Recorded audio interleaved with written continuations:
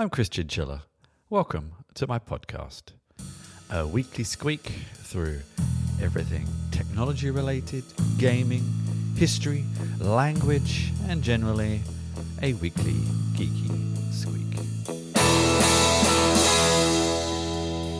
Welcome everybody. How is everybody doing?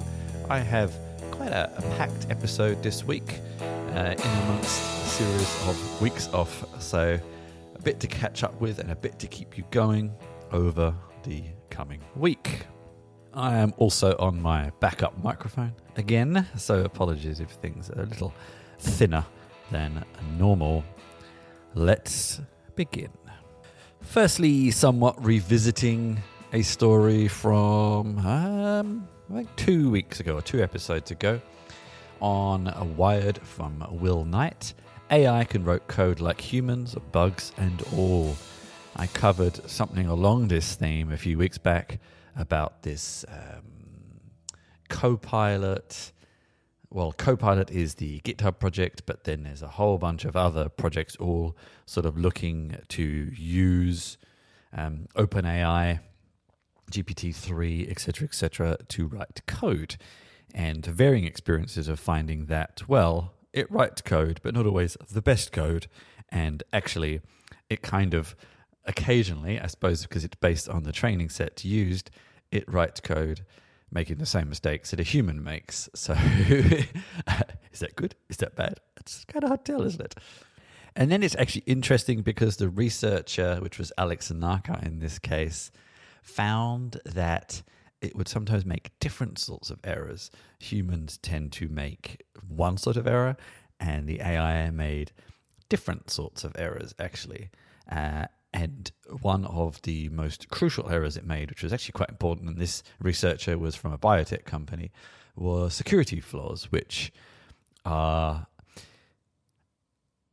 I would actually argue that probably humans make these mistakes a lot as well, which is potentially why the AI also is making those mistakes, because there's the sorts of things that you neglect, you forget about, you put aside.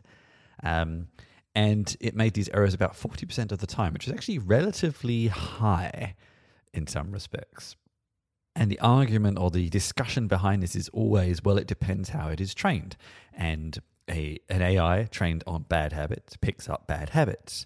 And developers, coders, we all know, don't always do the best things they should, take the best practices. So if you're training an AI on data that is from humans, then it's going to have mistakes. I actually kind of almost like this in some respects. It's this aspect that training the AI on material that is produced by humans makes the AI more human, but that's bad. Which is interesting. It's an interesting thought process to go through. How do you train an AI to make it less human in a good way if the only training sets you have are from humans? It gets a little bit, what's the word? What's the inception at this point? Yeah, food for thought. I wonder how you could train an AI on a better data set and better in the best possible way, I suppose. Yeah. Anyway, from GitHub to GitLab, this was widely reported in the news over the past few weeks that GitLab files to go public with a revenue of over 200 million. I don't know. I think that there's this strange trend at the moment where tech companies are so highly valued, and there's almost so many unicorn valuations now that... it feels sort of slightly low in some respects, but it's valued at 6 billion. So I don't know, that is a lot, but I expected it to be higher, but I don't know why. But yeah, it's also interesting when I put this sort of discussion out on my social media, I got a lot of responses to people saying that they didn't really know who paid for GitLab. I actually would possibly dispute that. I feel like probably more people pay for it than GitHub, which is possibly why it has less discoverability, less, I can't think of the right words, like less, people think of it less because it tends to be one of these services that's installed privately and you don't come across it so much just in the process of looking at open source projects or something like that, you tend to find that on GitHub, but probably internally a lot of people are using GitLab. Although, again, I am yet to encounter those myself either. So there's a lot of people using it somewhere, but I'm not entirely sure where. I'd love to hear from you. I actually have nothing against GitLab whatsoever. I like it. I like a lot of the people that work there too. But yeah, I very rarely meet people who are actually using it. So I'd like to know, are you using it? Is this valuation inflated? Is it accurate? What are your opinions on that? And what will happen in the future? Will the valuation go ahead? Will it be a problem for the company?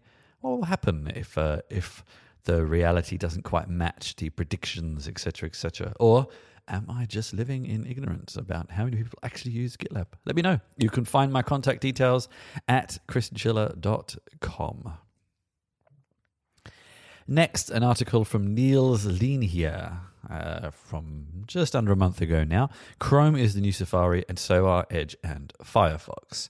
Now, I do use Safari recently, for probably about the past year on my Mac, mostly because it was just the most performant and most native. I kind of grew to like it. And now when I have to go back to Chromium, and I do tend to use Brave when I'm using Chromium browsers, it doesn't feel quite so nice to me. But this is an article specifically aimed at Safari on iOS. And I do use an iPad, but I don't do tremendous amount of browsing on it. But if you did not know that it doesn't matter what browser you use on iOS, the web renderer is still Safari. And this is kind of strange. I mean, in some respects, I also wonder. I saw the other day, actually, the App Store promoting Microsoft Edge. And there's this aspect of, well, the browser manufacturers get mind share and they get someone in their ecosystem, but it's kind of where the benefits stop. A user is not really getting much benefit because it's still Safari. You might as well use Safari, really. You're not really getting any of the other features. And this is, of course, a problem. Apple claims that it gives security, better user experience, etc., etc., etc. This is often a claim that Apple makes. Some of it is partially true. A lot of it isn't. I mean, Android functions, I think, in a very different way. I have this sort of niggling feeling at the back of my head that actually Android works in a similar way and everything's Chromium web views, but I'm not 100% sure about that, so don't quote me on that. But definitely with iOS, that is not the case. And it's causing problems. iOS is a significant market share. Most of Safari's market share comes from it basically being the browser on iOS. And it also holds a lot of sort of progressive web app development back on iOS. I don't actually consider that necessarily a bad thing. I don't really like having everything as a web app. And forces people kind of down the App Store path, which is what Apple wants you to do. So this is partially why they do it. And it's that discussion again that comes up frequently with Apple and especially iOS of what they claim is for usability and security and et cetera, et cetera. Does it actually create a benefit? Does it actually end up impinging on people's user experience? Hard to say.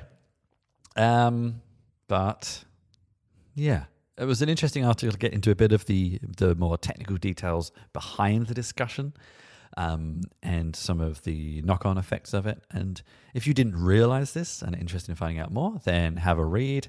And what you could do about it. Apple is sort of starting to loosen up on some of these things. So it may change. I don't think so, to be honest with you, but it may change. And we will see. Now a little section on one of my favorite kind of esoteric topics, and that is undersea cables. These marvelous cables that basically, through probably less than about 20 now, around a dozen, connect most of our internet together. And if one of them goes down, which sometimes happens, especially to more remote locations, then there's not really any internet. And this can happen because of sabotage, but it can also happen just because of they're at the bottom of the ocean and things just happen from ships and other creatures. And two articles here that kind of good and bad. One was an article from Liam Tung on ZDNet that Google's Grace Hopper cable just landed in the UK.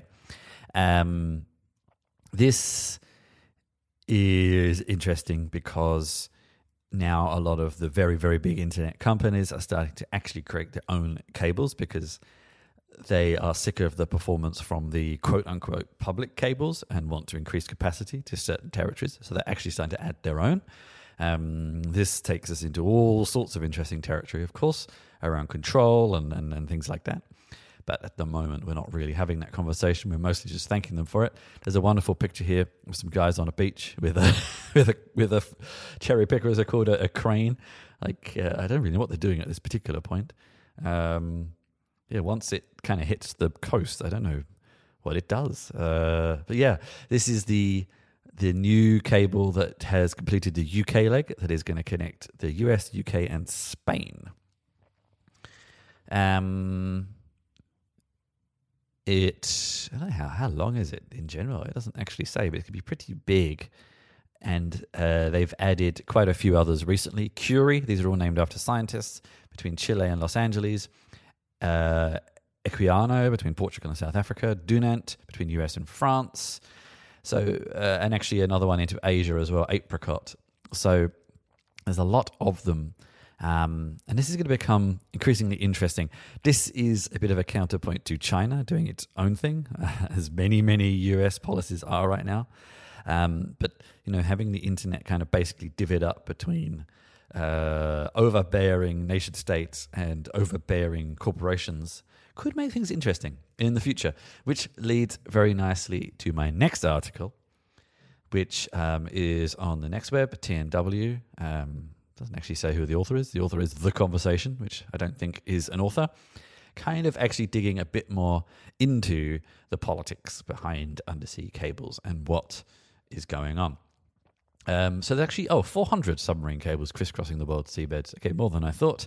Combined length of 1.3 million kilometers. These interest me because my grandfather actually laid some of the early versions of these, the copper wires. They're obviously now pretty much, I would say, all optic fibers. But talking about how politics is playing out, especially in some of the more remote locations like Pacific Islands, smaller continents, things like that, certain parts of the Southeast Asia region, Asia Pacific.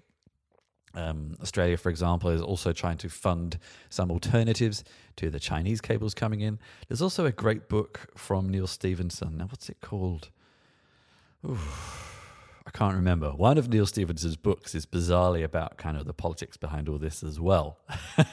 So it's kind of interesting. I cannot remember the name of the book. But suddenly there's this race to lay on loads of extra cables in certain parts of the world to basically kind of block out China because there's a lot of security there as well. So, have a read of that for a bit more detail on the whole political side. So next time you're just browsing cat pictures, have a little bit of a think about all the infrastructure that's behind that. Next, two articles here. I'm going to kind of cover them in aggregate. One was from wired.co.uk from Megan Carnegie, and one is from Recode from Rani Molla and Emily Stewart, basically around this discussion of hiring at the moment. Kind of coming out of, I don't know how we want to say this, in the pandemic situation right now.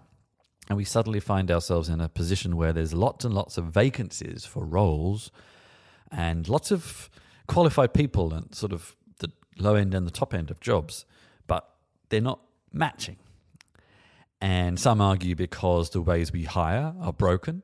Often, especially more qualified people are filtered out of roles they're actually suitable for. I think this happens at all ends. That algorithms, which are increasingly finding their way into recruiting, are looking for particular skills. They don't find them, so they overlook people who are actually qualified for a role, but don't make it to an interview, and the repercussions of what that may be. Then I think there's, especially on the lower end, a whole bunch of people who got really screwed over in the pandemic by getting laid off at the last minute from kind of hospitality jobs and things like that. And honestly, don't want to go back to some of them. They got screwed over the last time. Why would they want to go back to them? There's obviously also a migration issue at play in certain countries where some of those roles were filled by migrants who maybe went home or maybe can't even get into the country to fill those roles. This is especially, I think, the case in like the UK at the moment, where a lot of European workers would fill certain roles who are just not there anymore thanks to Brexit. I think there's also an element possibly more at the higher end of the job market, where there are a lot of people who, after having the year and a half that a lot of us have had, just feel like some time off, really. And I've seen this myself. I've had quite a few people approach me about roles, and you get the sneaking feeling that there's not many people they've spoken to because they can't find them, and you turn them down and they say, who else is there? I don't know. A lot of people in this situation. And what do you do about it? I mean, if people just don't want to work at the moment for whatever reason, there's only so much you can offer someone to make them change their mind before it's just not even a consideration anymore, or it's just sort of ridiculous in terms of the wage market. And at the lower end, do you have to make more promises to people that they won't get screwed over so much and things like that? It's quite fascinating to see this, and I'm seeing it more and more. And I think there's a lot of circumstantial evidence about why it may be and what we could do about it. And I'm not 100% sure. I almost get the feeling as we start to hit winter now, in the Northern Hemisphere especially, that people might just start trickling back to work. And a lot of it will just get solved because people are like, well, I've had a good summer, back to work now. Have that in the back of my mind based on no evidence whatsoever that may be what ends up happening. Your thoughts, please. Let me know from my contact details at christianschiller.com. A little bit now on kind of trust and privacy and data security on the internet. First, from David Gerwitz on ZDNet again. ExpressVPN had a bad few weeks, mostly around an acquisition announcement from a company you've probably never heard of, called Cape Technologies. And also around their CIO. Cape Technologies is an interesting company that seems to make a lot of money in the past, and probably still do to a certain extent, in these sort of questionable advertising practices, like you used to get in the old days of like browser extensions that would sit there at the top of your toolbar and things like that. Ads in games, ads in apps, all these sorts of things that kind of sneak in and do all sorts of things you're not quite sure of. And they've been acquiring lots of VPN companies recently, which is slightly concerning. And they're acquiring ExpressVPN for $986 million, which is an enormous amount of money. And then the CIO, Daniel Gericke, I'm not sure how you pronounce it exactly, is actually on I've got to find this, is amongst three men fined $1.6 million by the US Department of Justice for hacking and spying on US citizens on behalf of the government of the UAE. So then the article goes into a lot of detail about does any of this matter? Let's deal with the CIO first. The company kind of, and this is interesting, a lot of VPN companies are very public in some ways because they want you to trust them. But then they're very private in other ways. So actually, especially finding out information about individual staff members is quite difficult. And this Daniel in particular has a quite kind of mysterious, shady type profile on the internet. And so do some of the other high-profile people at ExpressVPN. But the company kind of claims, well, to protect people, we need to hire those who know to exploit things, which has an element of truth. But there's also an argument to be made of kind of being so shady about it is also kind of suspicious. I don't know. It's an interesting one. The acquisition part, it gets interesting here. They have hired quite a few companies, some of which I've heard of. CyberGhost, Intego, ZenMate, who sound vaguely familiar as well. I've got this bad feeling I may even be using them myself or something.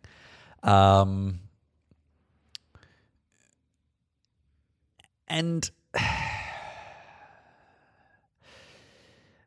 it's really VPN companies that want to be trusted tend to have audits, private audits, independent audits that kind of generally show that things are okay.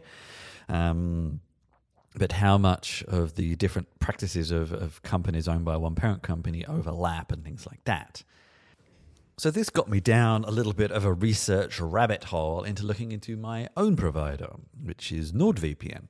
They had one publicized security incident a few years ago on one server in Sweden, which, I mean, is probably, unless you're Swedish, a minor concern to you. And the interesting aspect you find with them is, and I think this is actually not unusual for VPN companies, a lot of the research I looked into dug a lot into their corporate structure. They tend to have offices and registered offices in several countries. This is sometimes for very different reasons. So often they locate an official company in Panama or somewhere like this because those countries don't have agreement to sign over data. So this means you actually, for a VPN, this is a good thing. But then they'll have an engineering office somewhere else and another company somewhere else and then another parent company somewhere else and et cetera, et cetera. And this sounds dodgy, but it doesn't necessarily mean it is. And again, they've been audited and many others have been as well. And most people seem to trust these companies. So yeah, it's interesting because all these products are products that you trust. And generally the rule of thumb is if you pay for a VPN, it's much more trustworthy than a free one. But you still are putting a lot of trust in them when you start to dig beneath the surface. They seem suspicious. It doesn't necessarily mean they are, but that's how they can sometimes seem. Whew, well, that was a lot of discussion around that topic. It's interesting. I think the long and the short, the summary is that always, if there's something you're going to trust, do your research before you just blindly trust it. And very loosely related into this topic was another article from Wired UK from Catherine Scher, how Hamburg became Europe's unlikely data protection trailblazer. This is kind of interesting. This is about Johannes Kaspar, who I think is just retiring, who is Data Protection Commissioner for Hamburg. I was actually there last week, and is responsible for a surprisingly high amount of privacy and data protection activity in the European Union. So maybe I won't go into detail right now, but this one person has locked horns with a lot of American companies. And if that is something that you're interested in, then yes, have a read, find out more about Johannes and his activities from the past few years and what's going to happen next, I suppose. And finally, an article from Guy Delorny on BBC. Belgrade in Serbia is one of my favorite cities. This has a loose tech connection because I used to go to one of my favorite conferences there. I knew this already, but this came up again in September for some strange reason. There was a TV show very popular in the 80s and 90s in the UK called Only Fools and Horses. Kind of niche, but for some strange reason was very popular in Yugoslavia, in the former Yugoslavia, especially in Serbia.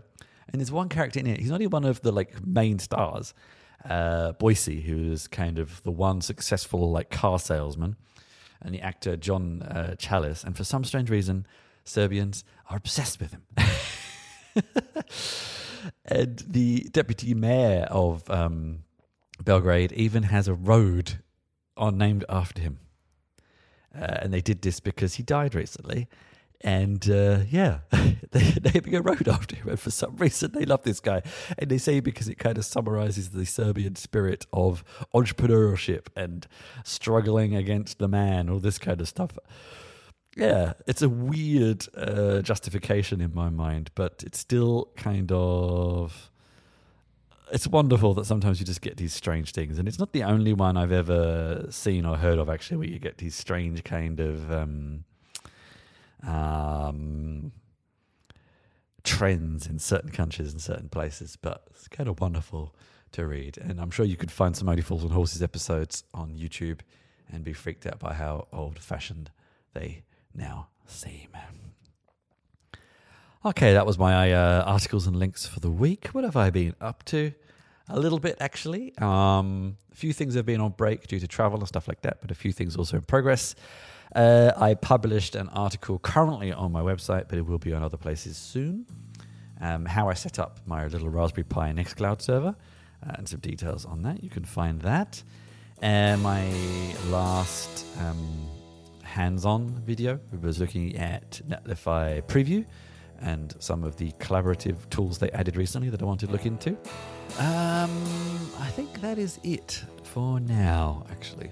I'm going to be off next week, so I might have a few things to catch up on then. And then back in a couple of weeks with a bit more. But until then, you can find out more about me at chrisgilla.com. If you enjoy what I do, you can find out how to support me and all the things I do at /support on that website. And I always love to hear from you. So if you have anything to say, please reach out, please leave a comment, please rate, review, share wherever you listen to your shows, and I'll see you next time. Take care, everybody.